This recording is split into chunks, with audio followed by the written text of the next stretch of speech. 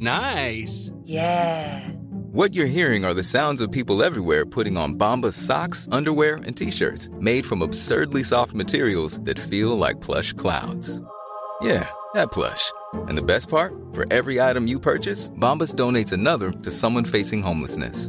Bombas. Big comfort for everyone. Go to bombas.com/ACAST and use code ACAST for 20% off your first purchase. That's bombas.com/ACAST. Code ACAST. Ryan Reynolds here from Mint Mobile. With the price of just about everything going up during inflation, we thought we'd bring our prices down. So to help us, we brought in a reverse auctioneer, which is apparently a thing. Mint Mobile Unlimited Premium Wireless. How to get 30, 30, bit to get 30, bit to get 20, 20, 20, bit to get 20, 20, bit to get 15, 15, 15, 15, just $15 a month? Sold! Give it a try at mintmobile.com/switch. $45 up front for 3 months plus taxes and fees. Promo rate for new customers for limited time. Unlimited more than 40 gigabytes per month. Slows full terms at mintmobile.com.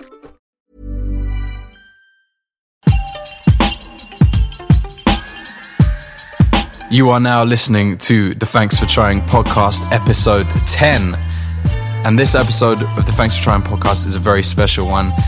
For the first time, I hosted it live in front of an audience at the Phoenix in London.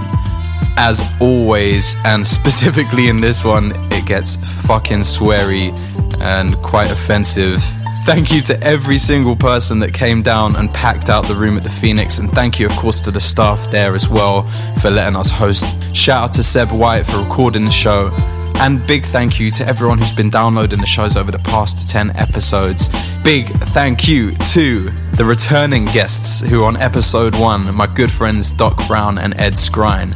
Big shout out to Hoxton Gin too. Enjoy this. Thank you everyone for coming. Before I do a proper introduction on the podcast itself, thank you everyone for fucking being here tonight. I'm going to be all emotional and shit.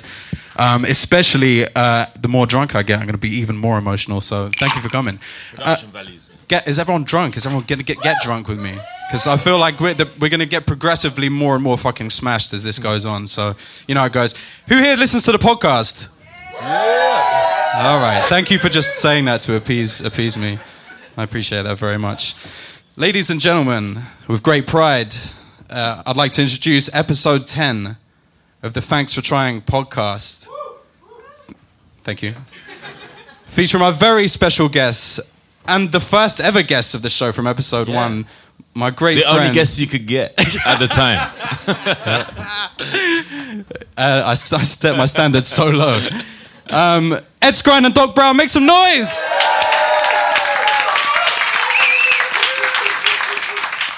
Wow. It's been fucking 10 months. Wow. Is that right? It's fucking ridiculous. Wow.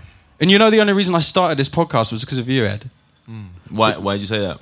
Because we were having dinner. Do you remember this? Like last Christmas? This time last year. We were having dinner and you said to me, if you don't start a fucking podcast, I'm going to beat you up. Really? That's motivation. It is. It is. And you know he's in the gym and shit. It's not a joke anymore. You know what I mean? I've seen him. He used to fight talk a lot like, of shit back in the early 2000s. But you think maybe I could take him. Maybe. You know, I was sizing it up. Now I spent a good couple months going, could I take him? And I was like, no, I think the easiest option is for me to start a podcast. No, but it was always a thing where the first time we met was in Guildford when you were doing the radio show. That's true. You know, University of Surrey. So you know... Was that, there's some Surrey people in here. Was that Kane FM? Was that Kane FM? No, it wasn't Kane. It was fucking GU2. It was the student radio station, bro. But the way you did it, you know, your personality that day and your presence and everything was proper. And, you know, you've always had it in you. And, you know, you're more than just a DJ. Usually I just abuse this geezer, so I don't know what... I'll start off being physically nice and mentally. Yeah, or just threateningly physically. But anyway, no... So anyway, I knew you had it in you, you know, and you were talking about it, saying, you know, that it was something that you'd been thinking about. So, you know, I remember the conversation being very much, get the fuck up and do it. Yeah. Like, stop talking about it. Yeah, I don't want to hear no more talk about it. You can do this and you're going to be Shut the great. fuck up, eat your steak and do your podcast. Yeah, you know, and congratulations for getting to number 10, bro. Thank you very much. I've enjoyed all of them. I think they've been fantastic. Stop it. I appreciate that. But you know what? As much as I've had, you know, fucking wonderful year, you know, reaching the heady heights of podcastdom, you guys have fucking, you guys have killed it. You guys have killed it this year, like ridiculously so. I mean, obviously, since we first went on the first one, Deadpool had just come out. And it's just done fucking incredibly. Deadpool, guys, come on. You know what I mean? Make some noise! I love that University of Surrey got a bigger... University of Surrey it did get a better response. I'm so proud of what we did. Wow. Well, I mean, you killed it this year. Like, it was one of the highest grossing films of the year or some shit like that. I don't fucking know. You know what? It feels like now, after all is said and done with the, you know, success, relative success that's been had, because obviously it's, you know, material success. Right, I was thinking about it yesterday. In fact, I was talking to someone at the Corrupt FM gig, shouting in their ear. But I was saying what we did with that was everything I was trying to do with like the UK hip hop and stuff. You know, make something that's subversive and but still prove to people like, nah, we can stand next to you lot, and you know, we have a different approach, and you know, our way might be, you know, sorry to interrupt. Does everybody know that about Ed? That Ed was like a spitter, like he was a proper rapper. Yeah, everyone know that. Couple people know. Some people don't know. Some people don't know. Yeah, loads of people don't know, and then like some directors or producers are like, Yeah, they got the eat up. They listen to the eat up. He's very vibrant. Let's cast him. They're like, yeah, got 4 babies by 3 fathers. I like that. Like, I'm like, wow, yeah, I'm ready for that. With the alias, the Dinner Lady Pimp. Yeah. which is a beautiful alias. Still my favourite. Still on your Wikipedia page, which must be so confusing for a lot of fans of your I like it because acting. it gets, you know, things get misquoted all the time, and so you'll have things like, you know, they'll announce a new movie or something, and it will be something like Vanity Fair or like Entertainment Weekly or something, and then they'll say, and Ed Skrein, formerly a rapper under the name of Dinner Lady Pimp. It makes me laugh. That's amazing. Do you know what? Yeah, all of that, sorry to interrupt, but all of that is like, you know, even though it's such a different realm and it was such a different time, and even now it kind of feels like, it's like, I forgot I even did that kind of thing. Yeah. It's something I'm so proud of, even though it was so fucked up and what we were doing was so messed up, you know what I mean? And so it makes me laugh when people say that, but, you know, I'm still proud of it, even though, you know, it didn't do what Deadpool did in terms of numbers and money and whatnot. That means nothing to me. I can't see a UK rap record doing the same as Deadpool did in numbers. I hope it does. Even in a universe where it's what would those bars contain? You know what I mean? What would they contain? Yo, that'd be a fucking sick record, man. Shit. There's a record coming out next year, which That's very very true. I mean, don't worry, I'm coming to that. later. I'm coming to that. But that's, you know, it's fucking sick. And since we last spoke, because we talked a lot about Deadpool on the last podcast, you know, and as much as I could talk about it all day long, the thing that regarding Deadpool, which I spoke to you about, because you texted me one day after the podcast came out, and you texted me like, bruv, I just thought I'd let you know that Ryan's been listening to the podcast. And I was like, what do you mean, man? And you're like, no, Ryan Reynolds, he says he's been listening in the gym. Yeah. It's like, but he emailed me and he said something really cryptic, and it said something like, now I know what you were doing, what you were thinking of in the workshop, or I didn't know you were thinking about your arsehole the whole time in the workshop. And I was like, bro, what are you talking about? And he was like, the podcast with your pals. And so when we met up, I said, I'm glad you enjoyed it. It was at the premiere or something like that. Anyway, and he was like, I loved it. You know, he said what he loved about it was he could tell that we were friends and there was an intimacy and a trust, and that's the most beautiful thing. And I think that, you know, that's the biggest strength of this podcast. You know, there's so many good podcasts out there, but, you know, I think that, you know, when things are honest and intimate, whatever they are, I think that, you know, it enhances them no end. It does. Yeah.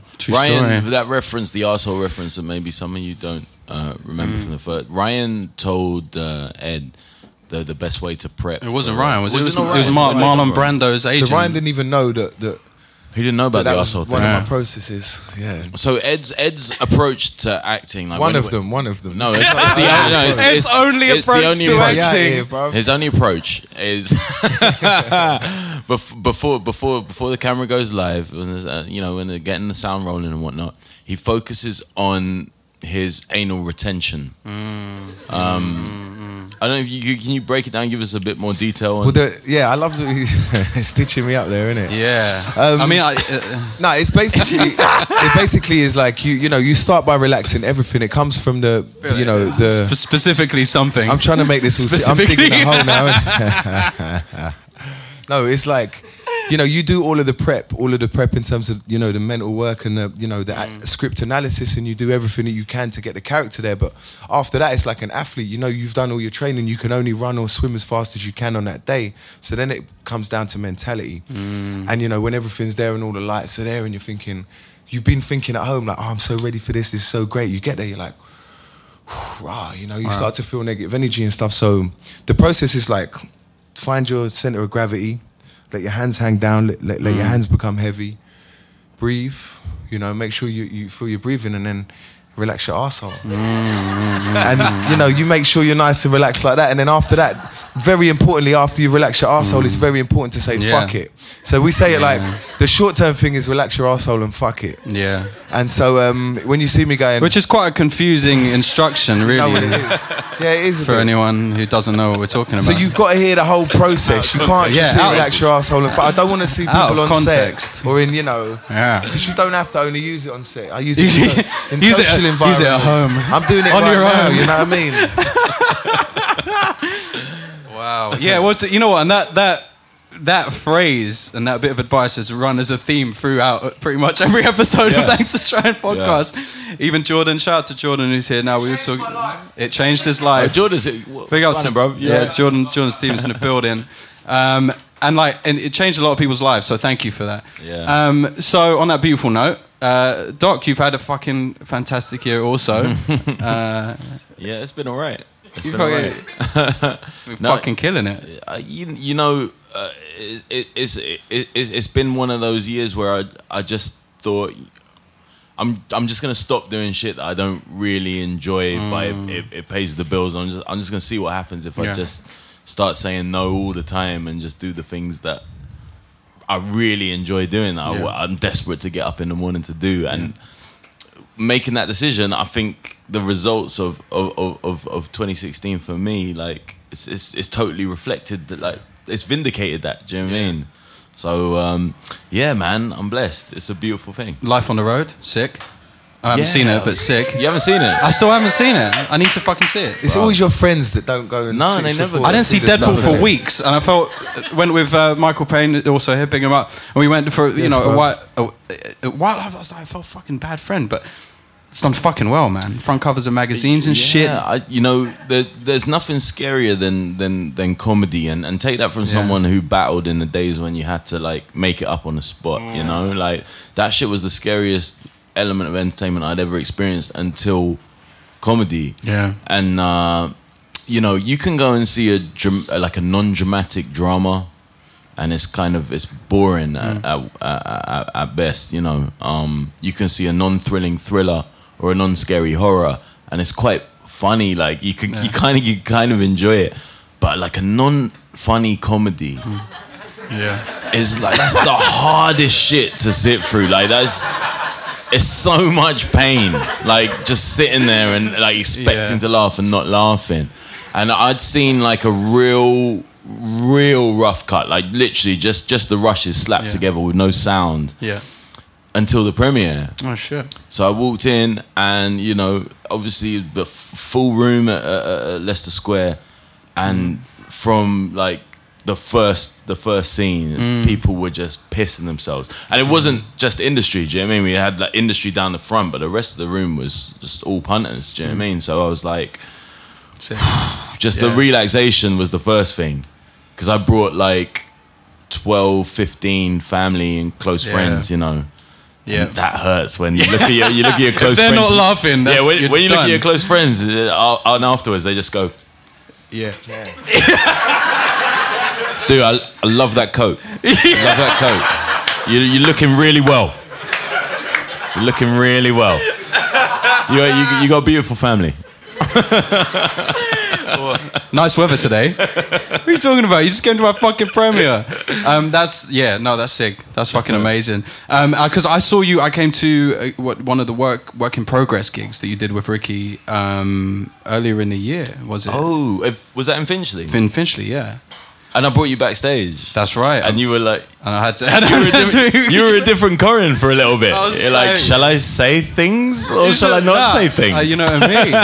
It's a very weird... You know what I find? It's like, if it's anyone that I'd been a fan of post 20, don't give a fuck.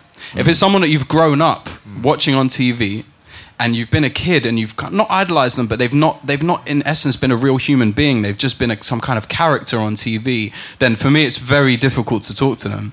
Because you've developed for so many years this idea in your head of what they'd be like, or all of this shit, and it's very difficult to kind of converse. I hear that, because I brought you on Taskmaster as well, and you were just swagging around, like chatting to the chicks. You know, you were just you. Do you know what I mean? I brought you backstage with Ricky, like. This is Corin. Oh, hey, Corin, what's going on? I love you. True story. Yeah. But like the thing is when he, because you essentially headlined that fucking gig. Yeah. It was fucking ill. But it's one thing I noticed about you, because obviously I've known you for quite some time, and I've been to a lot of gigs, of your gigs, and we've done gigs, quite a few gigs together, but like I didn't really notice it as succinctly as I did within that moment of how fucking relaxed you are before you go on stage. And it pissed me off. That's something that I've forced into myself. It doesn't come naturally. Right. When I started out, I remember I entered a competition called So You Think You're Funny. Right, this Channel 4 thing, like a nationwide search for like the next big comic kind of thing. And I'd improvise in every round. And sometimes it went well, sometimes it didn't. But I always made it through. And then when I got to the final, I became super tense. And I wouldn't talk to any of the other comics who were in the final. Yeah. I just paced around. I didn't improvise. I worked out, because it was 7 minutes every round. I worked out the 7 minutes and I just repeated them to myself like a robot. And I was super tense. And I didn't win it. And also, I think I was quite average on the night. But I set in stone like a process that lasted for another at least 3-4 years, where before every gig I was massively tense. And then I'd get out there and nothing sounded natural. You know, I'd always be okay, but it never sounded natural.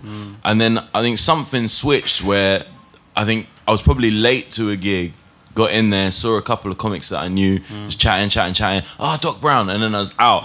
You know, I didn't have time to think about it. That's cool. Really so you almost enjoyable. trick yourself into kind of thinking, well, I'm not even going on soon. No, I'm just chilling. Yeah. So like, as soon as I was more relaxed about it, it was fine. Now I don't give a fuck. Like when it comes to stand up, that's exactly the scenario you described is exactly what happened at this gig that I'm talking about now. Okay. Is that we were standing in the sides. Do they call it the rafters? I feel like that's a thing. Do people say what the fuck is a rafter? Maybe. I don't know. Anyway, so we were in the rafters. The wings? The wings. All right. Thank you. Thanks. I appreciate that. You said that so embitteringly. Wings. Yeah, thank you. So we were in the wings, and we were just chatting. And like Ricky was on, he was doing his stand-up, doing his thing. And we were chatting, and he was saying to me, oh yeah, that Locks record, man.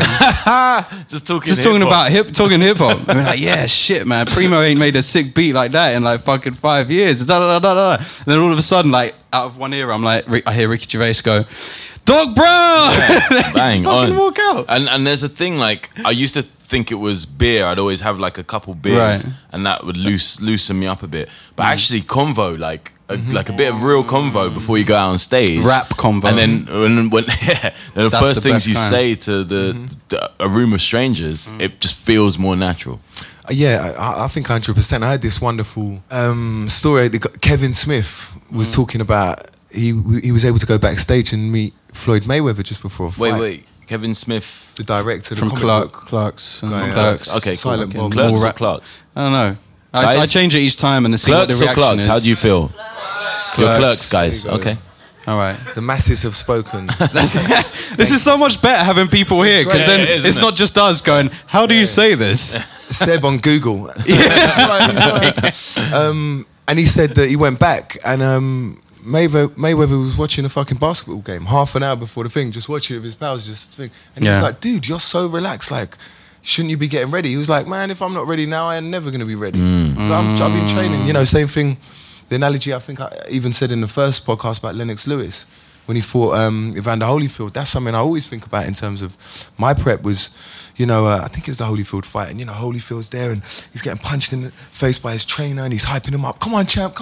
All of this, and then they cut to Lennox's room, and Lennox was just lying down with a towel over his head, and his trainer was just sitting there with a book, and the room was completely silent, and it was chill. And people often say to me with like set, like, oh, you're a bit, that I have a positive attitude on set, and I like to spread that, and part of that is because I like to that is what I'm like, but part of that is selfish as well, because it relaxes me to just have normal conversations. Oh, how's your family? How's all that? I'm just nice and calm, and so sometimes it's a selfish means to get to that place, and I'm always like that but only with the people that work in catering.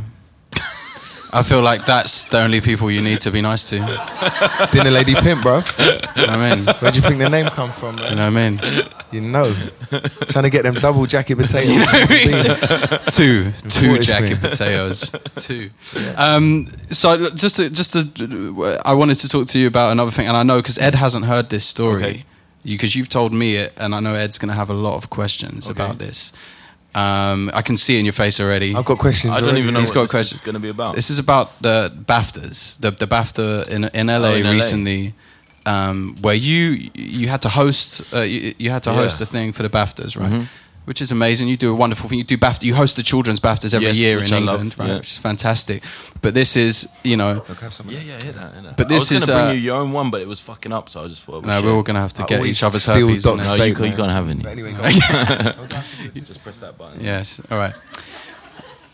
So this year you got asked to host in LA a special ceremony for the BAFTAs, and but the sick thing here is you got to meet a lot of all of our idols. It was a very tense experience because they called me up very late, which made me think, okay, someone pulled out. Idris Elba pulled out.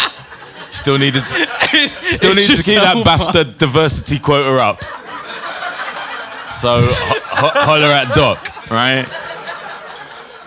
I knew it because the children's BAFTAs, they booked me like 6 months in advance. I'm getting a call like 2 weeks before. So, but I'm still, obviously, I'm hyped, and, obviously I say yes. Then they tell me, BAFTA LA is a charity, so there's no money. Oh, okay. Right? That old chestnut, innit? Yeah, UK hip-hop days. They were moving mad UK hip-hop about this shit, bro. Yeah, they did their research. Is it shit, so, it was also like, it fell in the October half term before Halloween. Yeah. So it was over the week of half term holidays. So I thought, I got to bring my kids. So I hollered at them about like getting tickets for my kids. They were like, and initially they said they'd get me 2 business class tickets for me and a guest. So I thought, okay, boom, that's me and my wife, done. Yeah. But then it's half term. I think I've got to bring the kids. So I called them up and was like, what can you do? And they were like, well, nothing. We're not getting you 4 business class tickets. They said, what you could do is like you could have 1 business class ticket and we'll buy you 3 economies. And I was like, how the fuck does that look? When I get on, I'm in that queue. You know that queue when you're in the tunnel and you're just like, to get on the plane. Bye kids. I was like, oh, that's Doc Brown. Kids. Oh, look at his wife. Oh, it's so sweet. Look, he's got the 2 beautiful daughters. Oh yeah, you guys getting fucking coached. Go over there. Bang. Give me a champagne. No, but bruv, you got to put the missus in business. Daddy, can you get her the fuck out of here, man? I'm in business right now. So sunglasses on. Yeah, so I couldn't do that. So I said, could you get me 4 economies? And they bought me 4 economies, and that was it. And that was it. The rest of the holiday, not even a holiday, it was a holiday for my girls. But I'd never been there before, and it was a lot of pressure. Like they were on me. Every joke, my monologue at the beginning, they wanted me to do the monologue. And then I do, Samuel L. Jackson's in the house, and then I do a joke to Sam Jackson. Jodie Foster's in the house, do a joke to Jodie Foster. And they were so nervous about every single just in case they'd be offended or okay. I guess, This is my front row guys, right? Sam Jackson on the left there, Jake Gyllenhaal. That's you. Mm-hmm. It's very similar to our front row today. Yeah, actually. Very similar. Very similar. Shout out Hugh Joseph. Yeah. Jennifer Lawrence. Yeah. Ang Lee, Ewan McGregor, Tom Hanks. Yeah. Tom fucking right? Hanks, big man. Fucking hell. So obviously, I'm nervous about the night, but it was unbelievable how much more nervous they were. Yeah. Like, I was going to open with a rap because I thought that's what I do. You know, I do a funny rap, encapsulating everything of the evening. They'll be like, what the fuck? You know, it'd be bombastic opening. And they were just like, what? Great like, word. No one knows you rap. Like, why would you do that? Please trust me on this, you know. And then they fucked with me for a whole week over this opening gag I was going to do after the rap. So I was going to do the rap. Yeah. And then wait for the applause. And then when it died down, I was going to say, yeah, even the British ones can rap. Who knew? Right? And they were like, we don't want to open with a racial stereotype. And that's a funny gag. Like, what the fuck?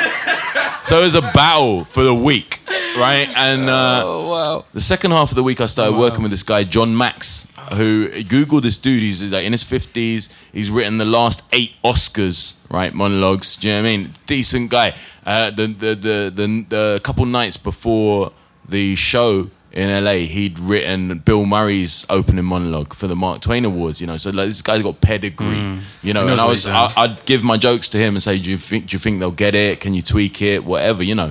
And the whole time he's like, dude, you got this. Like, it's so funny, it's great. And he was like my big backup.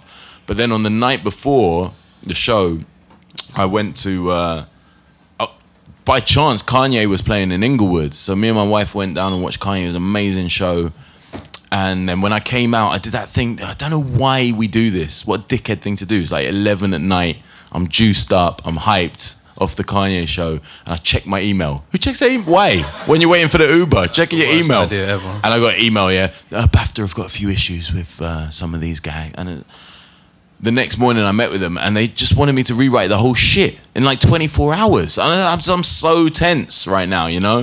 That's but crazy. on the night, I was in the green room. On my own, pacing back and forth. I smoked like 20 cigarettes. So people offered me beers and I was like, I'd have one sip and I was like, I'm too tense. People offered me food and I was like, I can't eat. Yeah. And I was worried about this rap and that opening line I told you, which you all laughed at, right? And I thought, this is a good line, but they don't want me to do it.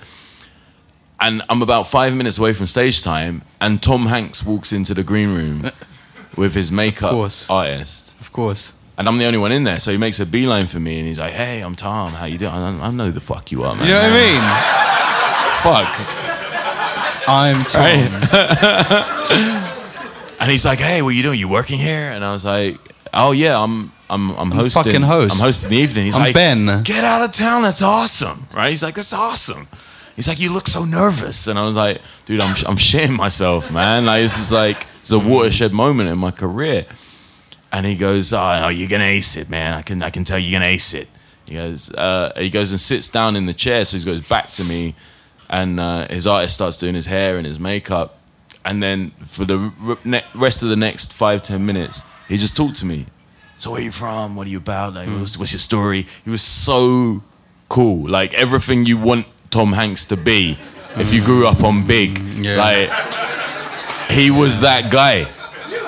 And then the stage manager came and she was like, okay, you're up, we're ready. And I got up, I was like, and I walked past his chair and he just grabbed my arm as I went by. And he goes, yo, you got any shit for me? And I was like, dude, you know what? You're the only one I couldn't work out to take the piss out of you, you know? So I don't know what I'm going to do. He goes, you got some shit for me. Do some shit for me, man. He was so cool. And I did. I came up with it in the moment. He did his... You didn't go Philadelphia? No. I would have been risky. I just wanted to check. No. He was so real that I thought I can only be real. Look at Ed. He had to go there. For 12 years I've been making you make that face. Fantastic. No, I just told him a true story on stage. Me and him on stage. You'll see it. It comes out on telly, I think, in a few weeks. But I just said, I said to him, it's mad because I watched Big recently with my daughters. And the beautiful thing about having kids is you can watch movies that you watched when you were a kid with them and see how they react, you know, E.T. and Star Wars and whatnot. And watch Big. And what you forget about the 80s is, they didn't even have fucking seatbelts for us in the 80s. Do you know what I mean? Films were more raw. So I watched Big and I was like, it's a family film. But who remembers when he gets his first apartment and he's got it full of like amazing shit, arcades and a big inflatable dinosaur, and he brings the chick who works in the office back to his flat, and then they're in the window, and she unzips her blouse and like exposes her breasts like in a bra, and then he puts both his hands on her tits, and she's like, it's okay, and my daughters are like, what's happening right now? what's going on? And I was like, I don't remember this. And she's like, why is he doing that? And I was like, they're just really good friends. They're really good friends. Doctor checking his heart rate. That's a heart rate They sleep check. together. And my 10-year-old went, wait a minute, isn't he 12? Yeah. Smart. And I went, yeah. This is what I said on stage. I went, yeah. It's just mild pedophilia. It's Hanks. It's Hanks. He can do what he likes. Crazy.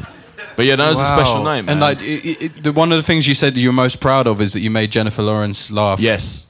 Okay. That's a good That's sign. when I introduced her, because she was in the wings. And the wings, not the rafters. You know what I've just realised? The rafters are up there. Oh, They're Jesus. up top. So there's like the rigging for the lights, I think. Okay, all right. Sick. So if she was hanging from there, it would have been a fucking crazy. That would have been fucking entrance, sick, like, man. That would have been superhero landing, Like right? Sticky Fingers at Subterranea back in There you go. 2000. Yeah. Jesus, wow, that's a fucking reference and a half. Shout out to anyone that went to an Onyx gig in fucking London. It's when Subterranea was Count them open. on one hand right now. Jesus. No, I said, please welcome everybody's favourite arrow-wielding child killer, Jennifer Lawrence. Ed, you've been doing something fantastic recently. I don't know if it's been publicised or I don't know if it's people know about yet. But you've been filming the new fucking Robert Rodriguez film in Austin. And produced by James Cameron. Yeah. What?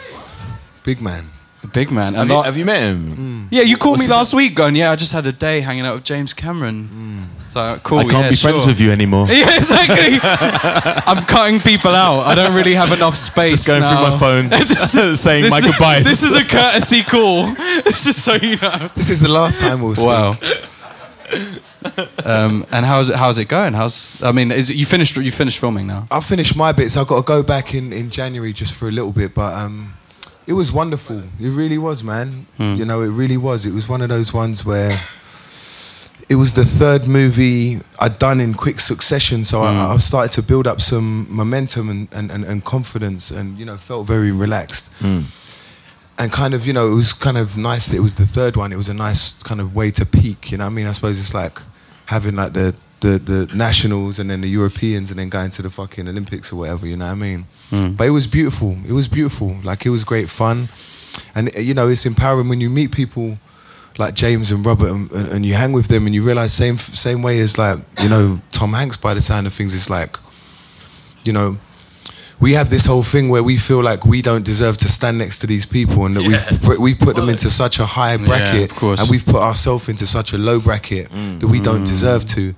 And it's like, no, I'm supposed to be here, you know. And you know, it was amazing speaking to them. And when you talk about like learning from people, like, you know, Christoph Waltz is in the movie. It's ridiculous. You know, like what's the name of the film for people? It's called Alita Battle Angel. Okay. My friend Kean Johnson, who's in the cast, is in the back as well. He's in town. Big up. Big up. We just wrapped for Christmas. What type of film? Like a It's a live action. We're using all the Avatar technology. And it's based. Is it based on a manga? It's based on a manga, yeah. So it's like a big whole, like, you know, it's a big boy. You know, the budget is like almost 4 times Deadpool. Fucking hell. Yeah, it's a big thing. Shit. How much of that you seeing? We'll talk about it afterwards. We don't talk money, bro. Get me lunch. Get me lunch tomorrow. We don't talk money. We don't touch money. You know what I mean? No, but you know, it's. I mean, in some ways, that's an interesting point. Yeah, you know. In some ways, that's an interesting point because, you know, when we were on set, there was a lot of times we were standing there like, yeah, this doesn't necessarily feel like a $200 million movie because, you know, especially because so much of it is going into VFX.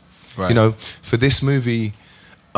They've scheduled 55 weeks of post-production afterwards, I believe. Fucking hell. So, you know... And filming wasn't even that long. Like, so most of it mine was compressed. But it's... 5 weeks of post. Yeah, and this is by the best people in the world. They're called Weta. And they were...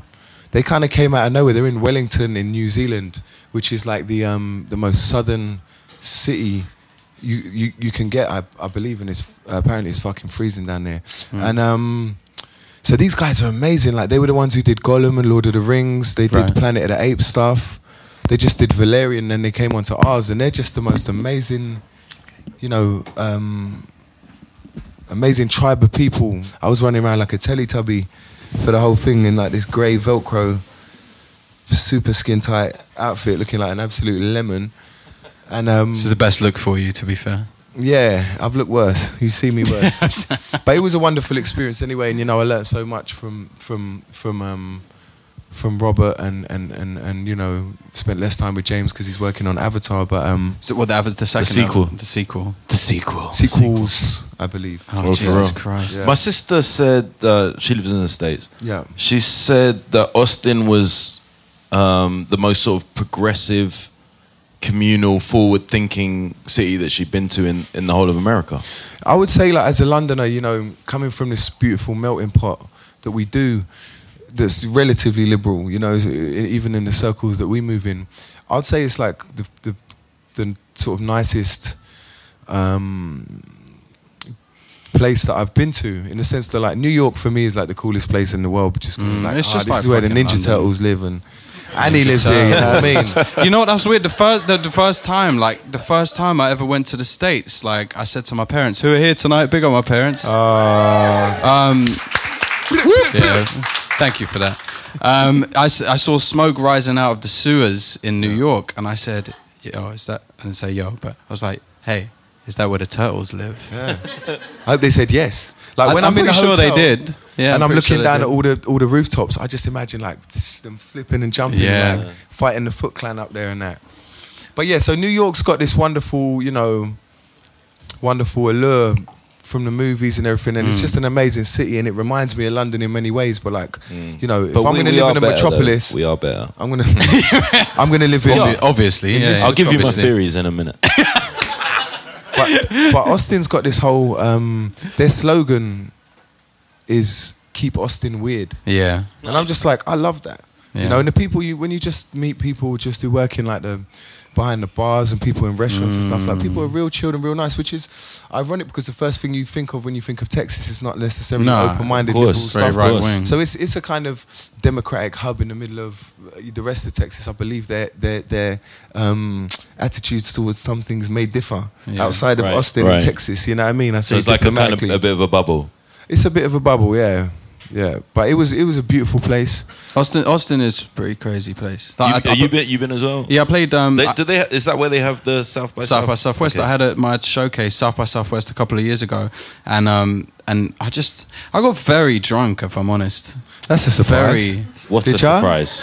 Very drunk. It's not like I definitely remember waking up. It was like 7 a.m. I was in a hotel lobby and I didn't have any shoes on. That's never a good sign. It's not a good sign at all. Was it your hotel lobby or someone else's? No, it was just a random hotel. And also remember, like, running to a breakfast, you know, one of them breakfast buffets, which, bear in mind, we've already spoken about catering, but breakfast buffets is probably, you know, that's my favourite place to be, you know, ever. To frequent. I want my funeral to be a breakfast buffet. I want everyone to really embrace that. I love watching people walk into the breakfast room in a hotel and sit down. Because they get sat down by the waiters, don't they? Yeah, I don't want to sit down. Then you just have to get up. Like, why do they sit what's the down? point? Just go straight to the buffet and get involved. Listen, I just give them... They have to sit... It's such an awkward moment. You sit down. Yeah. The plates are already up there. You gotta get up again. No. What I do is I literally just tap them on the shoulder and go, it's okay. Yeah. It's all right. I got this. It can feel I got less this. awkward. Yeah. You know, the shoeless thing is such a sign of when you're genuinely fucked. You know my birthdays, I do it big, right? I mean I DJ at them, so of course. I think it was the one before last. Yeah. Because, you know, me and Siobhan, we always open up the house afterwards. Yeah. Everyone comes back. And there was one of my boys, Sam, who's like, he does, I won't say his surname because, I don't want to sell him out, but he does all the drugs. All of them. All of them. All of them. Ibuprofen. All of them. Paracetamol. All of them. Like, he's one of them dudes, you know, the dudes who play off the one drug with the other drug. Yeah. And he's like, no, but if you do this drug after that one, and then you do this one, and then you have like a honey and lemon fucking lemsip, and then you have this. Bro, you know, he's that guy, right? And it got to like 8 a.m, and I was just done, and Siobhan was like, get everyone out. She'd gone to bed, and I was in the kitchen, and I was just like, you know, in that time, you're just like, roll a zoot and done. Yeah. I was just like, this is me right now. And in the kitchen, I'm rolling my zoot. I tell everybody, you know what, it's time. And everyone was cool. They were like, yeah, you know, we gotta go. And I have to get Sam out of he's in the garden, fucking being loud. Do you know what I mean? Yeah, you get him out. He go. Everyone goes. And I'm rolling my zoot, and I think, yes, this is me now. Happy birthday, bruv. You know, them ones. And then knock at the door. I open the door, it's Sam. I go, bruv, you forget something? He goes, everything, bro, everything. And he comes back in. He walks straight past me, and he's like searching around my house. Gets his coat. He didn't have his coat, right? What? He gets his coat, his keys, his phone, his What? wallet, right? Then he goes. Were they all in different places? All in different places. How the fuck does that happen? Then he goes out in the garden. Yeah. I'm like, what the fuck are you doing? I'm still waiting by the door, and he comes back in, and when he comes past me, I see he's got his shoes. So he came, I didn't notice when I opened the door to him, but he'd walked out of my house barefoot, right? And he's got his shoes in his hand, and he goes to me, oh, good party, bruv, good party. And he goes, you know what, I'm gonna leave the socks, they're soaking. And literally for 3 months, all the way through the winter, there was a pair of Sam socks on the bench in my garden, just sat there. No one would move them. My kids wouldn't touch them. You know what I mean? They were just there. There's just a little reminder of that night. That's beautiful, man. How'd you walk out? Without socks on? No socks, no shoes. I don't understand, man. It's the lemsip, He bro, just I'm set telling himself a fucking Easter egg hunt in your house. I don't understand that. But it's just also the sign of a good party. I've had so many ridiculous, fucked up, weird house parties. Anyone in here been to one of my house parties? Why have I not been? I'm always busy. There's a couple. So I see Angus over there. There's a couple people. There's a lot of like, because you've never been to it. Neither of you fucking. I'm always busy. It's always on that night. I'm somewhere else. They're fucking weird, man. Like one of them, I woke up the next day and there was squashed bananas everywhere, blood everywhere. Ooh, yeah. And there was it's had enough already. It gets worse. What were you doing with the bananas? Listen, don't worry about me, man. Don't worry about me, all right? a bloody banana is a all right, terrifying. Listen, after you gave I me can't that, unpicture that. listen, I've never thought of a bloody after you banana gave me that before. advice, relax your arsehole and fuck I'm not it, coming all to right? your parties, man. I I'm just not took coming. it. I don't want to. I took it out of context. And there were footprints up the wall in my front room. And you think, okay, cool. So Yeah, but we know breakers. But listen, no. It was probably someone doing that. Break No dancers, yeah, breakers. cool. No. So you're okay. The flip. A footprint halfway up the wall, I understand. Maybe, okay, someone's fucking just doing something avant-garde. They're just trying to fucking show off. There was footprints on the ceiling. What? Like my old housemate Were they Aisha's here How's as that well. possible? She'll know about that. Like, she doesn't know why they're there. I don't know why they're there. She's saying it's fucked. I don't. That's messed But up.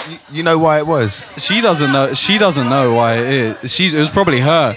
Look, but the thing, like, I don't understand how that happens at a house party.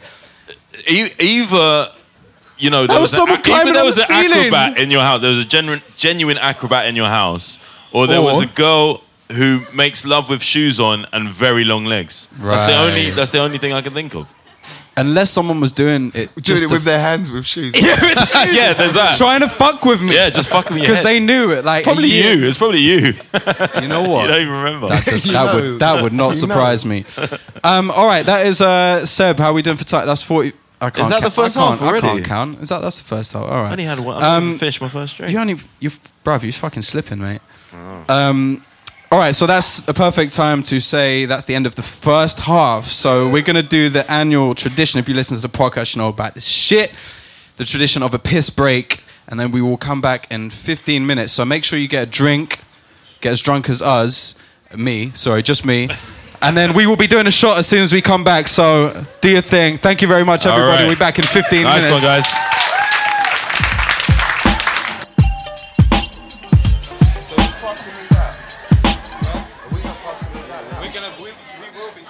All right, here we are. We're gonna start part 2 now. Sorry, welcome back to the Thanks for Trying podcast. Did everyone have a good piss break? All right, okay, here we go. So as you can see right now, there's a tradition of doing a shot at the half time. It's tequila. Basically, I poured like 30. Maybe I underestimated or overestimated of the shots. We're gonna hand them out now. We got like 30 of them. Sorry if you don't get one. I am a bit of a cheapskate. We have the world famous Doc Brown and Ed Skrein passing them out. You girls can pass them out too. No, I think that's it. That's your one. Doc's got one there. Okay, here we are back at the Thanks for Trying podcast. So shout out to who's got a shot? Who managed to get one? All right, we got some shots in the air. As the Thanks for Trying podcast tradition of doing a shot after the piss break, what we're gonna do right now is together we're all gonna cheers. Drink to the end of 2016. Drink to the end of 2016. Merry Christmas. Yeah, big time. And thank you everyone for coming, and thank you everyone to listening to the podcast. Happy Kwanzaa. Cheers. Okay, now we can get on with that shit. This is where it all gets shouty, isn't it? We start interrupting each other. This is where it all gets shouty. Yeah, those breathy coughs from the audience. 2 things I should say. 3 things. We're gonna have a Q&A in about 20 minutes, where our roving reporter Michael Payne has the mic. On it, yeah. So he has the mic. So he's our roving reporter. So we'll be doing a Q&A. So if you have any questions for these two or myself or anything, or just, worldly questions about life, if you're struggling through puberty or something, you need to know some answers. There's going to be a black guy pointing a piece of metal at you, but don't worry about it. It's cool. Don't be afraid. It's okay. So think of your questions now. And shout out to Hoxton Gin for getting us drunk today. Big up Thank you very Hoxton much. Gin every time. So all 3 of us are fucking hungover today. Yeah, last night was a bit of a mess. Yeah. Who went to bed latest out of the 3 of us? Yeah. I was 7 o'clock. Oh, you beat me. Yeah, you beat me. I was like 5. We all went to Corrupt FM. Yeah. People just do nothing. Yeah. Kind of like it's so weird. It's like a new level of comedy because it was. You could look at it as like a theatrical piece in a way because everybody on there is acting. You got Hugo Chegwin and Alan and Steve Stamp. These are not the guys I guess you think they are if you watch the BBC 3 show and whatnot. Yeah.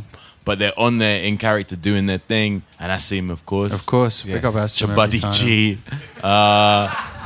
It's a piece of theatre, but yet at the same time you got P Money. Yeah, look at Ed, he knows. You got P Money. You got P Money coming out. Bruv, I lost my shit. Big Nasty. Corin lost his shit. Corin was like a Boy Scout. The first half of it, we were upstairs, and I was going, "What the fuck you doing up here, man? Corruptor on. Let's go downstairs." He said, "No, I've got the podcast. I want to be well behaved." He come downstairs as soon as P Money come on. Bruv. I was getting drapes, elbows were getting thrown. You were having a great time, bruv. If P Money does 10 out of 10, bruv. Everyone's getting punched. He's like I can't deal with sick. it. Yeah. Like. I was just saying this to Michael Payne before the show. Like, there's something about P Money, like for rap guys like me, who like, I'm an old dude. Like, I had to I had to ask children about grime. Like, okay, this sounds good. Yeah, okay, great. Yeah, why not? Why not? But what is it? Explain. What is it? What is it? Explain. What is it? Honestly, explain. But P Money, he hit me the first time I heard him. I was like, this guy's fucking hard. Fucking sick. Hard. So it's you have to understand, like, you're watching this piece of theatre. Asim Chabadi G is like in a 3-piece velvet corduroy suit. Yeah. Red. It's beautiful. It's red, beautiful. Right, with elbow patches. You know what I'm saying? It was beautiful. But the highlight of it, real as well. The highlight. I mean, the whole show was fucking amazing. But the highlight for me was when Chabadi came out and did Dirty Old Donna. Dirty Old Donna or Dirty Diana. He basically did a version of Dirty Diana, which if you watch the show, in the first, was it the first season? He had this like Polish girlfriend who was just trying to get a visa. Called Aldana, and he's just been like cussing her forever since when she left him, and he did a song. It was a just, version of the it was just beautiful. Aldona, and it was. Oh, fuck you, Aldona, wasn't it? Fuck you, Aldona. Oh, is that what it was? Okay, it was fucking amazing. Whatever it was. Shout out to Asim and shout out to Seepa. Asim's done the podcast, right? Yeah. Asim's done the podcast, and Grinder Seepa's done the podcast as well. I spoke to Beats last night. I said, Beats, bro, you're coming up. He's fucking sick and a very talented guy. Michael Payne, what did you tell me about Hugo Chegwin last night that fucking blew my mind? Wait, is his mic on? Michael Payne. He's turning it on currently. He's turning it on. All right. I had no idea. I had no idea. Because I thought he was a great actor. He's very funny. I knew he was Keith Chegwin's nephew, which is funny in itself. But last night, Michael Payne told me something, and I was just like, what? Stop the record, tell me that again. He's actually a talented and prolific songwriter. He wrote a couple of songs at least on Emily Sandé's debut album. That's right. Fucking crazy. That's little fact there, if you're entering a pub quiz. Yeah. So last night for me, before I got so lean that I didn't know what was going on, but before that, there was the moment where I was just like, look at what we're doing, man. Like, look at what we're doing. You know what I'm saying? Like, when I was a kid, it was like, we just looked at America and we're just like, America's doing stuff that we'll never do. Mm-hmm. But when I turn around and see Brixton Academy sold out, watching a bunch of guys that are like mad doing like the thing that, and I know from working in TV and film, like I bring my ideas and people are like, yeah, that's very niche. I don't think it'll work, you know. And what the People Just Do Nothing guys are doing. You know, that's exactly the thing that I would bring to a meeting, and everyone would say, "Well, you can't do this because it's too niche, it's too weird, it's like it's just." And Brixton Academy sold out. These guys, and no other TV show could do that. Rap, and they're rapping. You know what I'm saying? You know what I thought was nuts, right? What I thought was crazy is like when I was growing up, Heartless were like, you know, my heroes. They were the greatest, you know. Yeah. Bushkin, Mighty Mo, Fonty, they were the greatest. You know, EZ was the greatest DJ. Garage is so important, right? Because they showed us how to be before stars. Skinny Man, before Clash. They showed us how to be stars. I lie though, proper. Because we rapped, but we weren't cool with it. No. We weren't getting laid. No. Number one, we weren't getting laid. No, not in the UK. We wanted to impress men. We wanted to impress men. Dude, you know what I'm saying? We wanted to impress men. And then the garage guys were like getting laid like crazy. And we raved to garage because they understood tight jeans 10 years before. We did hip hop, but that was the mad thing. Grime nailed it. They brought the two worlds together. But like someone said to me last night, they were like, "Can you believe this is the first time that Heartless have ever played Brixton?" And I thought to myself how interesting it is on a kind of sociological level, where the fact that Heartless were there, and I was kind of watching. You know, Mo and everyone were down here just to our right, and I was watching Corrupt FM on stage thinking, this is weird. This is like 10 years or 15 years later than we used to rave in Iron Napa and Castle Club and Black and White and all that, and we were wearing off-key and giving it the, you know, the old school garage skanks. And, you know, 10, 15 years after that, you know, we're here now, but it's kind of like, you know, it's this beautiful that's still thing. my only dance, but it's okay. You know. But it was really interesting in that sense. It was really interesting to see, like, you know, them do this kind of comedy stage show, stand up gig, but then Heartless are there, and you know, I was kind of there. Like, I mean, when I saw Heartless were on the bill, that's the reason I wanted to go. Corrupt FM is the greatest thing that's come out of British TV for me since Alan Partridge. Yeah, big time. Or at least British comedy, and but Heartless are the legends. Like, you know, you asked me my favourite group of all time. It's not Wu-Tang. It's Heartless. It's Heartless. Yeah, Heartless Theme is like one of my favourite tunes of all time. I always tell, like, when I'm in other countries telling Americans, like, yeah, Heartless, we used to rave like this. They just look at me like, what? You used to wear matching Ice Cube shirts and trousers with... That's how I'm about Task Force. Yeah. Because when I heard them and they were doing their thing and they lived up the road from me, I was just... It blew my mind. It was like the final piece of the puzzle. Do you know what I mean? Yeah. Because I worshipped the American rappers, and I heard Chester P on a record called Half and Half with Skinny Man, and was that on Mud Files or something? Mud Files, and it had the Pakistani dude Mongo. Oh my God! This is so niche right now. This Shout is out to real niche. everyone, This is real niche. Like I'm Podcast here. gold, man. This is real niche. I'm here. Hey, I know about. I lived this. But it's But I like, just feel like- he was like, I'm the sickest pack. He's like, I'm the sickest packy on the mic. Wow. And I was like, you just hearing that. Wow. For a London dude, like where I grew up, like hearing packy was harsher than nigger. Yeah. Because nigger was like the rap shit. It was like Hollywood shit. We didn't really connect with it. I'm going to move on from that very swiftly. Yeah, sorry. No, that's fine. So there's a couple of things I want to talk about before we get into the After Q. cussing racial tirades, Yes, he I'm goes so on sorry. one himself, I'm so innit? sorry. That's it. I'm sorry. And another thing, you know who I don't like? All right, so there's a couple more things I want to talk about before we go into the Q&A, before people Yes. out there have questions. Yes. And firstly, also, I'd want to big up the fact that we have a few past guests in the audience that came on the We Thanks for do. Trying podcast. Shout out Holly Dempsey. Big up Holly. Holly who's in the Dempsey. building. My self-tape partner. Big up Jordan All my Stevens in the self-tapes. building. Jordan Stevens of Rizzle Kicks, guys. Come on. There's Ashley James here. Ashley James. We've got Fuck, Michael man. Payne here. Shout out to everybody who's been on the podcast before. And shout out to Chelsea, who's been, if anyone listens to the podcast, the regular That's our attendant. audience. That's our audience. That's Chelsea In one. is our audience Chelsea since and the Seb. beginning. She was 33% of the audience. If for I the can make first one. Chelsea and Seb laugh, then I know like That's I'm good. it. And big up to Seb White, who records Yeah, the show big up every Seb. time. So thank you very much. So Right, thank that's you too to much. Seb. That's too much. That's That's too too much. Calm down. All right. So, Ed, I wanted to talk to you about another thing because I was with Kim the other night and I wanted to talk to her about you winning the award, the Best Fight Scene Award. That's crazy. In it was the MTV Awards, right? You won that with Ryan. I wanted to talk about it. What was the exact scene?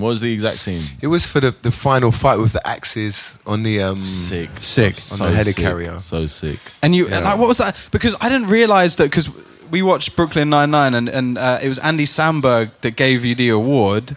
Yeah, he's a funny motherfucker. He's a funny. Yeah, he's a funny guy. And how did that feel to fucking walk up on stage and like get this fucking award in front of with your name, Ryan Reynolds and Ed Skrein, best fight scene? You know, we put so much work into it. I felt like we deserved it. Yeah.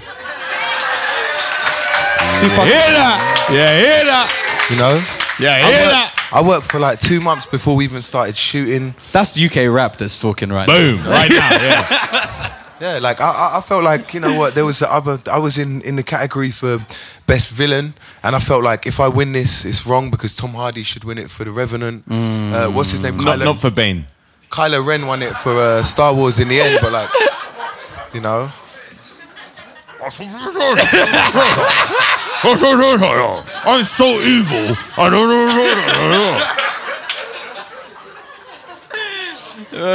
Most nondescriptly spoken villain ever. But yeah, it felt good. It felt right. You know, it felt like, yeah, it felt kind of the same thing I was talking about with, you know, when we're standing next to these inverted commas giants, you know, where it's like, why not? Innit? Why not? Why do we not deserve to They're stand next fucking to these humans. people? You know, and like, you know, so you know, I'm gonna say this right now, and it might be the booze talking, but every one of your awards is my award, bro. you know that. Yeah. That's I real love. Fucking love it. That's Like, fucking I real love it. I feel that way. Like I feel that every single time as well. Like, Every when either of you do every it. time I see him in the paper, Yeah. or in the paparazzi shots, or there's an award, I'm like, Cricklewood.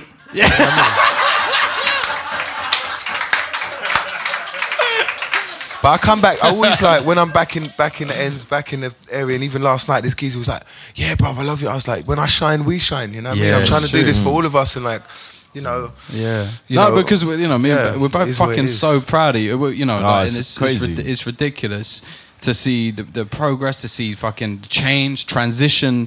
Is such a wonderful thing to see, and I ain't even started yet, bro. Oh shit! I got a lot left in me. I'm waiting for you to be James Bond. Oh, yeah, big time. Big time. Like that's my personal thing. Like I called. That's gonna happen. No, we were on our way to You're the mad- Kill you're Your too young, Friends, though. Kill Your Friends premiere, and I said to you, I was like, because I'd been saying James Bond for a minute. Yeah, it won't work though. No, it's too early. it's too early He's now. got to be. He's got to be able to have sex with a girl who's old enough to be his daughter. That's how James Bond works. Right. Is that how? That's the It's mad James Bond creepy. rule. And a woman that's old enough to be his mother in Yes. the same film. Yes. Okay, sure. But you got picked as like top 5 people to play the next Bond. Yeah, when I saw that, I On sent Forbes, the, right? You're the only Forbes. person I sent the article to. I see it. I was like, let me send it to Corin because he was telling me. He'll get gassed. I was gassed. I'm not gonna lie, I was gassed. I was gassed when he brought me back the MTV socks from the MTV music. I'll tell you something about Corin right now on a personal level. Socks and sandwiches for Corin. He's a sock guy, man. So He's a sock far guy. above sex. There's like other things. Yeah. There's other things in between sandwiches, socks, and sex. His sock game's so strong, bro. I have fucking, I know about socks. All right. Doc, there's two things I want to talk to you about. Okay. One is the rap tour, because you've come back to rapping now. Because you're like, I want to do this shit. Look at it. You hear that shit. You hear that shit, bruv. I mean... No jokes. No, it's no That's jokes, my hashtag bruv. right now, no jokes. So... No jokes. So like you've got an album. Me and you are going on tour. We're Yes. fucking, we're doing this rap tour. Yep. There's no comedy about. There's going to be no laughs. We're not even No laughing. laughs. We're No not laughs. even a laugh. We'll have a bruv. laugh in between the songs. In between, I'm sure. No one's going to watch us laugh. No. There's nothing funny happening. This is rap. Yeah. So talk to people about. Okay. Well, the return. Yeah. I had 2014 was like the worst year of my life, right? Like I couldn't stop fucking up. I just kept making mistakes on a personal level, and like, I just started to put my whole kind of life at risk. I don't know what I was doing. I think I got gassed by my own success, maybe, and the fact that when you do a job like mine, when you're a comic, you're not in a film, you're not in a band, you're you are the product. Yeah. Do you know what I'm saying? So everywhere you go, it's kind of all about you. Yeah, you have to be and, on. And, all and the that fucking year time. really, it shook me. Actually, it was when I met Hugh right here in the front row in Melbourne. My life was on like a downward spiral. Like I was in a crazy place. So when you met Hugh, it was like the lowest point. There's the lowest point. And every time I see him now, it's just a fucking reminder. So yeah, I think I came out of that. I had a couple of dramatic acting roles where I could put in a bit of that tension. And Ed will tell you more about that than I can. But it wasn't quite enough. I mean, all of the running and Law and Order. Actually, the weird thing was pretty good. there's a lot of running in Law There's and so Order. much running in Law and Order. And a lot of looking into the middle distance. I'm working out this case. I think I know who's murdered him, but I've got to look down this staircase.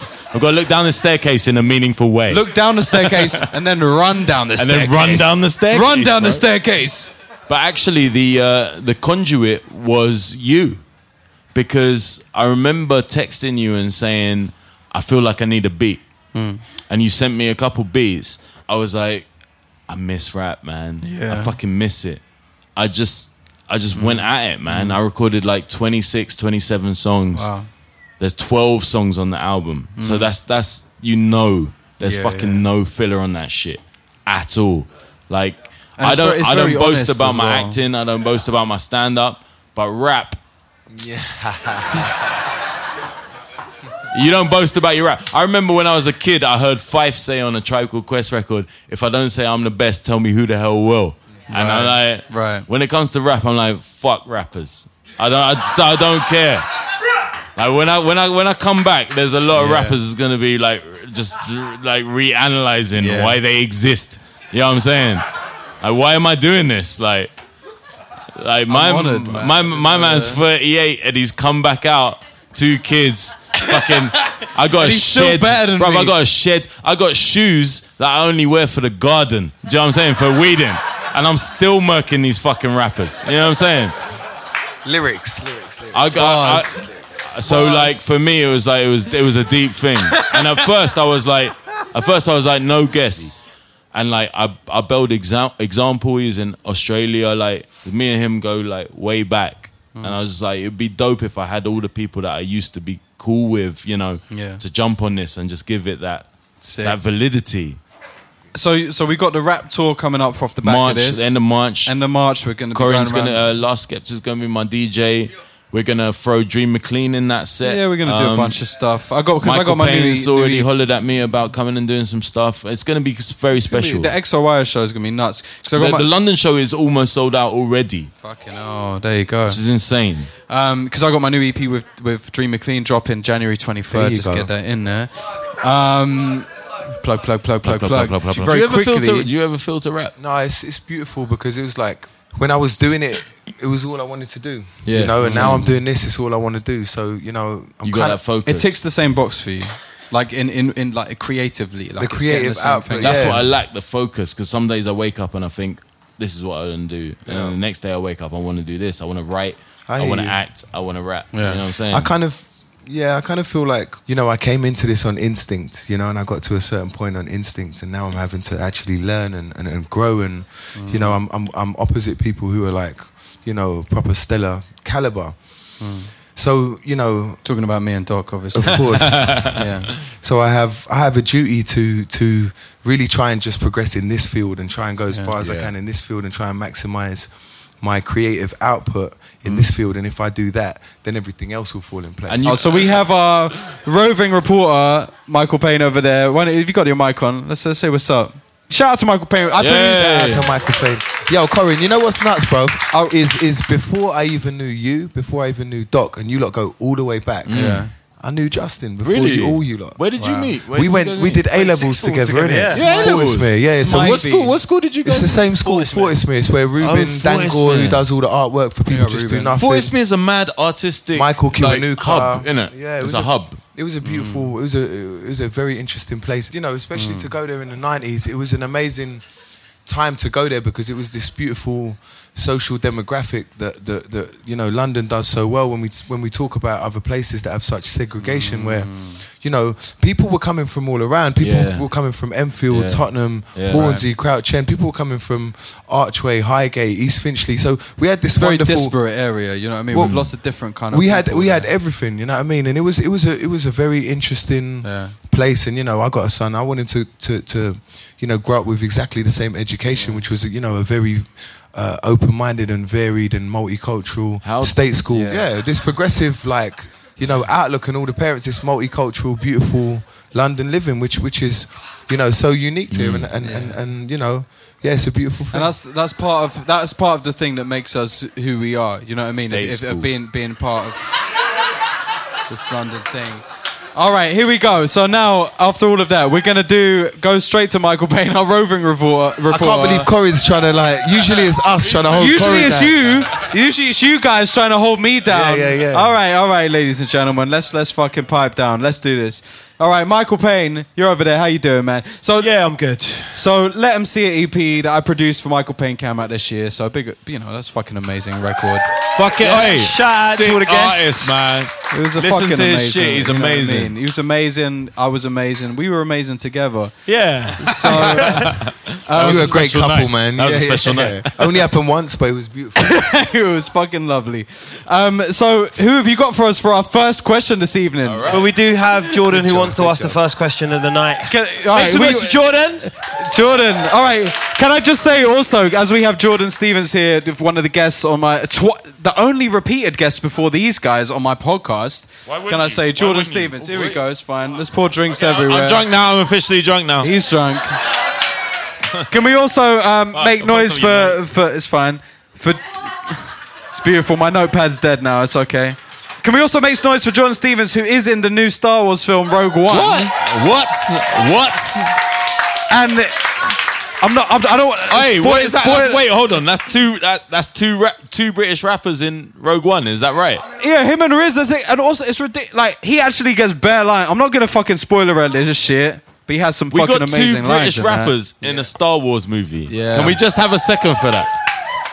And why the fuck not, bruv? You know, I'm getting a lot of gin poured in my groin area right now. Yeah, I'm really sorry about that. Have we got? Is there any tea towels at the bar? I'm really. Oh, jeez, I've ruined this. All right, sorry. Tea towels. All right, Jordan Stevens. Tea towels. What do you call them? What are they called? Yo, beer towels. Beer towels. I don't know. Have another drink. Thank you. Cheers. All right. How you doing? That was a 10-minute intro, Jordan. What's your question? Yes.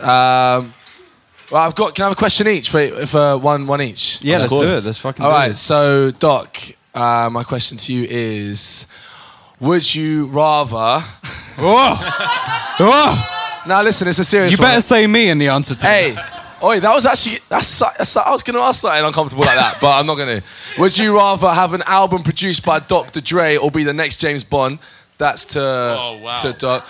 Wow. And then to Ed, the question is, on the basis that it's a huge Hollywood role, what wouldn't you do?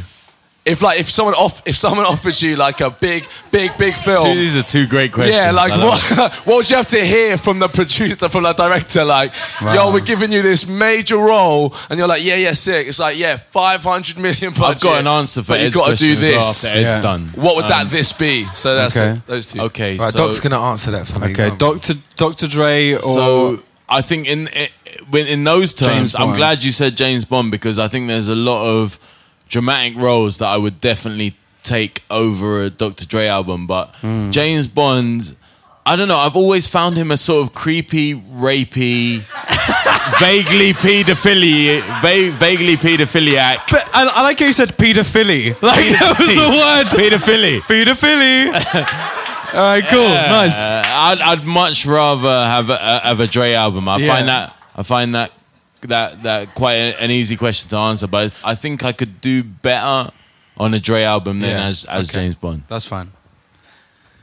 All right, Ed, what was Ed's question? This is a great question. Yeah, I was just saying, like, you know, dream director, dream budget, but then you get the character role and is something that turns you away. What would that be? What would be the thing? What's too far for you? Yeah, what is too far? I mean, the first thing I would say is take out the implication of the dream budget, because, you know... Okay, no budget, just direct. Whether it's like no, because there's some directors out there, some amazing... State school. Underground directors... Come on. Sorry, Ed, I want to know. Honestly, I want to know. You know, there's... Why are you looking at me? Like, when you do that? Like... There's some amazing underground directors out there. You know, I say underground, but, you know, directors that are making incredible movies, independent movies worldwide, whether they're, you know, Serbian, French, Russian, Canadian, whatever. They're making some amazing stuff. So, you know, there's certain directors who I feel like I would almost do anything for, and it would, you know... Literally anything. I don't know what your imagination is stretching so listen, to, bro. Ed, I hear what you're saying, yeah, like, fuck the budget thing, that was worded badly, I don't think that's what drives you. Mm-hmm. But it's like, I'm just saying, a director that you really respect, what would he have to give to you as a part? Would you say you literally play anything? Would you do blackface? How could you say that? Wow. Jordan! No, Justin. I mean, you know, this is Jordan. You knew he'd want to be the star. No. Justin. Woo! That's a cue right there. That's a cue. Wow. Is there anything you won't do? That's what he's saying. So you listen, because I want the mic to go around. I want Justin to take Michael Payne to take the mic around. Question, so you have 20 seconds to answer this. Go. Very quickly, and then Michael Payne's going to take the mic around. If it's the right director, if it's the right project, if the script feels like it's the right thing to do, you know, if it feels like it's a disrespectful thing in any way, or if it feels ungracious in any way, then I wouldn't do anything, whether it's a blackface or anything else like that. But you know, you look at Robert Downey Jr. in Tropic Thunder. Tropic Thunder. Did he get nominated for... So, there's a lot of yeses and nos. Anyway, so no one knows. I'm not giving you no yes or no answer for that, because there's so many factors that go into it. But I often think about how far that I would go with certain things, and I watch, when I'm watching movies, I'm like, would I do that? And the answer is, it would have to be the right director. So I'll give like the wanky diplomatic sit on the fence answer. What's really hard to understand from the outside is Corinne ain't meant to be here. I'm not meant to be here. Ed's not meant to be here. Like, when we were in school, this world that we're all inhabit now and we make a living off of, like, we didn't believe it was a thing for us. Yeah. We thought it was for the other people. Yeah. That went to Bristol University, that went to Cambridge, that went to Oxford. Yeah. It was for the people who grew up in a showbiz family or whatever. We didn't believe it was for us. Do you know what I'm saying? So like, it's a weird thing for me, man. Like, I agree, but I disagree in the sense that, like, you know, it's not that we weren't supposed. I ain't even said it yet. I didn't make my point yet. Yeah, Ed, talking. Let's go. You know, but I disagree in the sense of, like, I'll rephrase it in the sense that, like, we didn't feel that we were supposed to be here, because I really now feel like I'm supposed to be here. It's a small-minded thing that I'm talking about, though. You grow out of it. But now it's like, you know, I come back and I see like, you know, everyone putting up their gun fingers for Heartless theme last night, and I come back and I listen to the voice of the great outdoors, and, you know, I realise that's what raised me, and that is, you know, my history and my heritage. But at the same time, like, nothing defines me. So, you know, the UK hip hop years did not define me. I'm not defined by the people who I hung around with when I was 17. I'm not defined by the preconceptions of the UK hip hop scene. I'm also not defined by acting. Like, this will not define me. So in that sense, like, so when you're an astronaut next, why not, bruv? Well, actually, I don't want to go space. I don't want to go space. Fuck space, man. You know what? Fuck space. I ain't going space. That's tickled a nerve for me. I'm not. No space scrambling. I ain't going space. I just feel like, you know, I ain't going space. You know, the reason that we should decide to not do things, or that we would turn down things, you know, should not be through other people's, you know, perceptions of us and what we should be. Because as soon as I liberated myself from, like, feeling like I was held back by the straitjacket of the ends, or the way people feel, you know, you grow wings. You know what I mean? I agree. You know what I really want to do is, Michael Payne, you're over there with a mic. Who in here has a question for the panel? Look at Corin, boy. I can't really see, like, any of the people. If you've got a question, put your hand up. You can see better than me, so you're gonna have to go to them. Who has a question? Had to be the guy furthest away as well. Really roving out here. Roving out It's here. not even a joke. Right, what's your name, sir? Mark. Mark here's got a question. We've got a question from Mark. Speak clearly into the microphone, Mark. Good evening, gentlemen. Evening, Good Mark. evening. It's going to be a bit of a I boring just see your question. gold tooth bligging over there. I can't see nothing but your one gold shining tooth. through NHS darkness. gold tooth in the background, bro. Blinging with my NHS gold tooth. Straight out of the 90s, man. 90s. Child in the All right. 90s. It's a bit of a boring question. It might go over some people's heads, but it's to Ben. Okay. As a fellow Palace fan. Oh, shit. From there, yeah? All right. Pardew in or out? Ooh. Wow.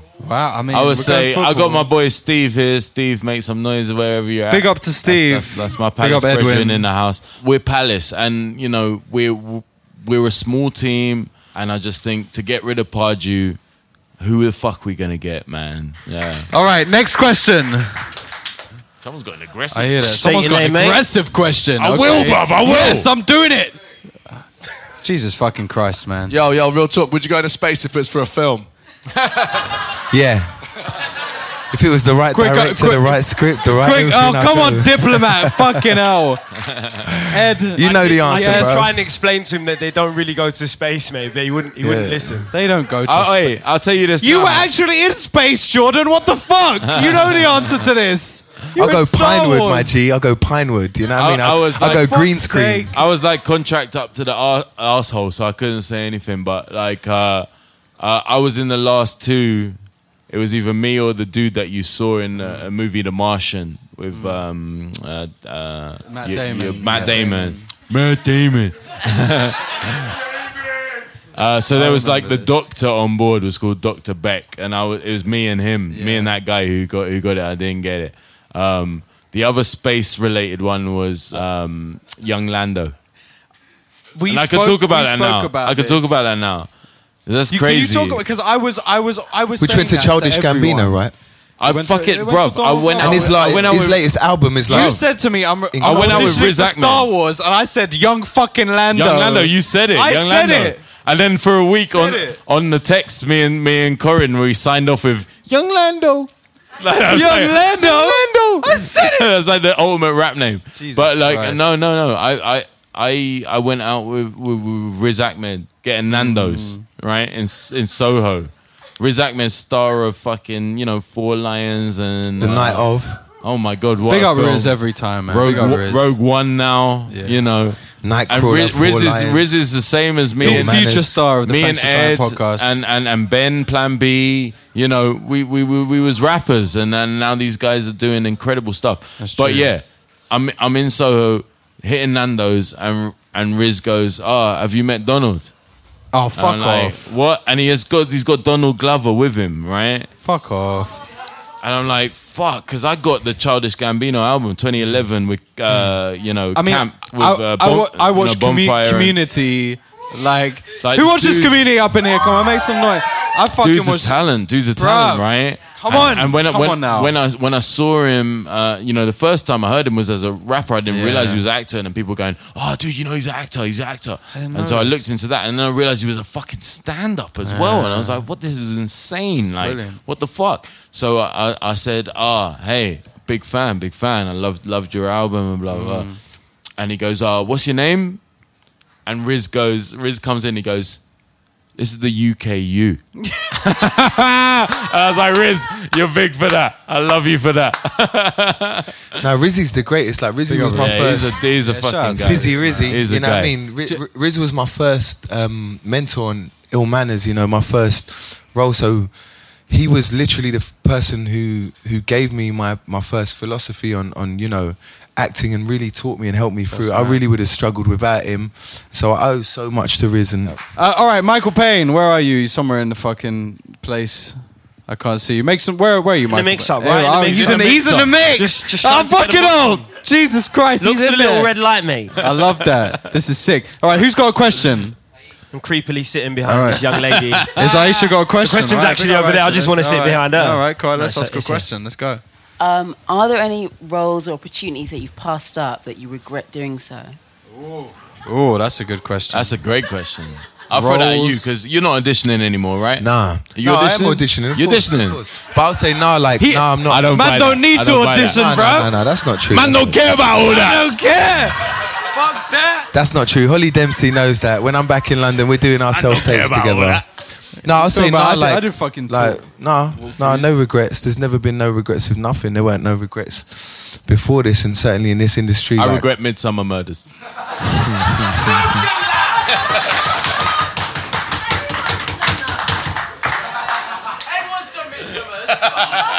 Headlines tomorrow. Headlines. Nah, no regrets, man. No regrets because All right. even things what you know.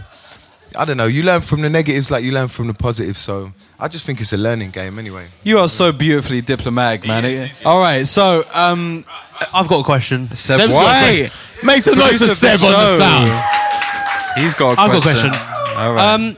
I think there's about time that there was a UK Lonely Island. When are you three going to sort that out? That's Wow. a Dick in a Box 2. Wow. I mean, we have all of the ingredients. We do. Me and Corin were talking for a while, maybe more than a year, about doing like a cop show. a spoof cop show. Listen, our cop show will be fucking sick, all right? Yeah, it would be. Just It would purely be. for the scene where it's like, I need your badge and your gun. Yeah, we wanted to do a scene where you had to hand in the badge and the gun. And we also wanted a scene where at some point I leave the room and I open the door and I'm gonna leave, but then I turn around and I go, "Oh, and Corin, thanks."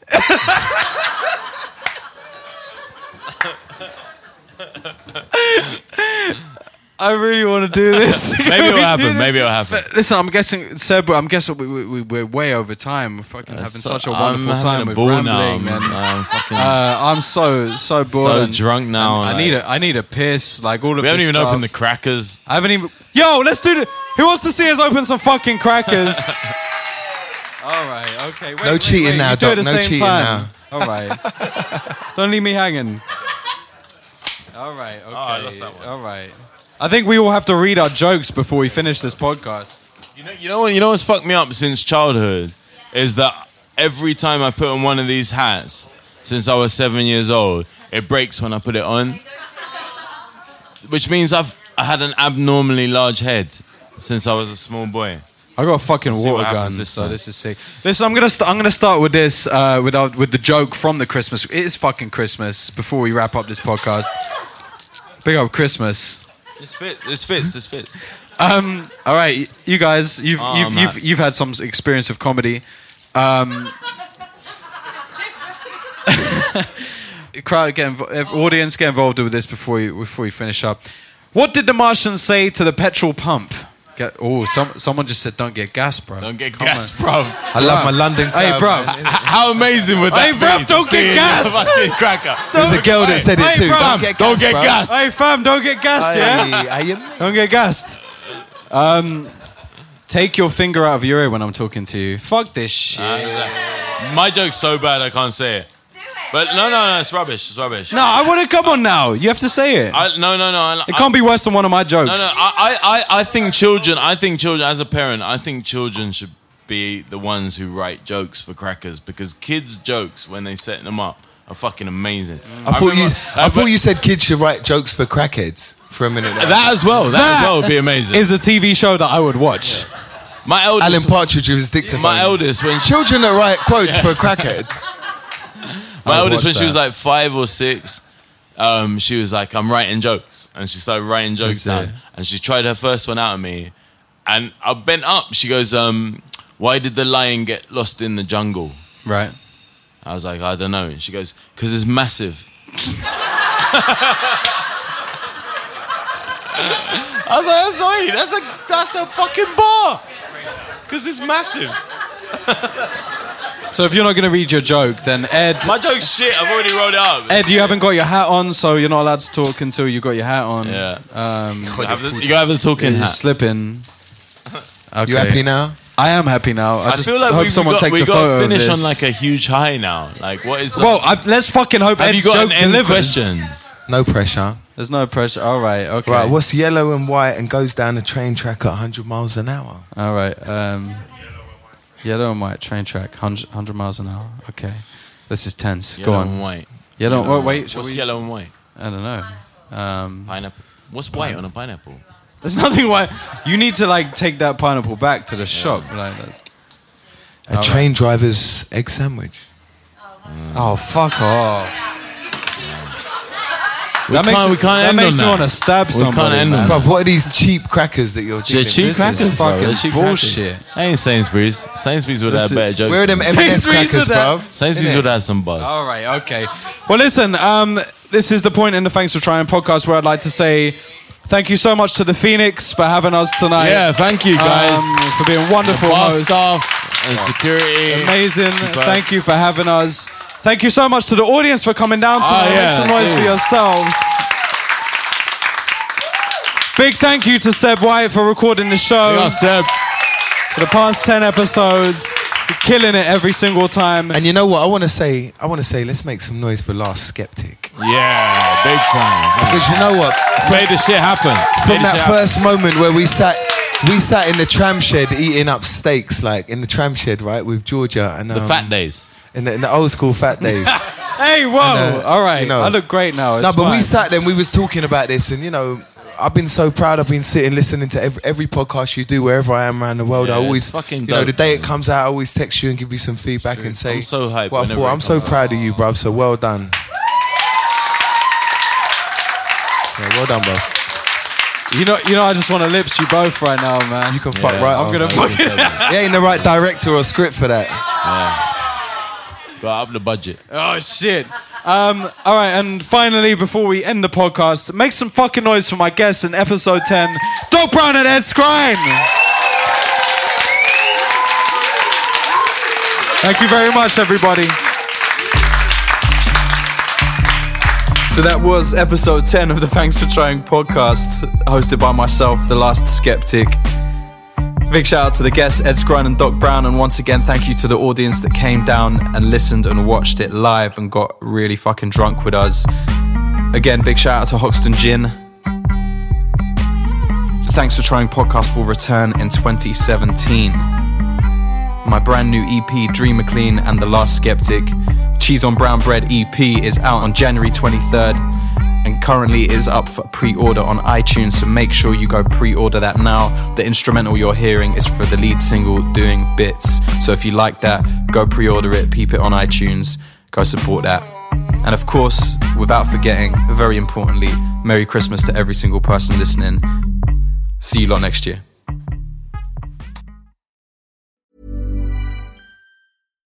Hi, I'm Daniel, founder of Pretty Litter. Cats and cat owners deserve better than any old-fashioned litter. That's why I teamed up with scientists and veterinarians to create Pretty Litter. Its innovative crystal formula has superior odor control and weighs up to 80% less than clay litter. Pretty Litter even monitors health by changing colors to help detect early signs of potential illness. It's the world's smartest kitty litter. Go to prettylitter.com and use code ACAST for 20% off your first order and a free cat toy. Terms and conditions apply. See site for details. Planning for your next trip? Elevate your travel style with Quince. Quince has all the jet-setting essentials you'll want for your next getaway, like European linen, premium luggage options, buttery soft Italian leather bags, and so much more. And is all priced at 50 to 80% less than similar brands. Plus, Quince only works with factories that use safe and ethical manufacturing practices. Pack your bags with high-quality essentials you'll be wearing for vacations to come with Quince. Go to quince.com/pack for free shipping and 365-day returns.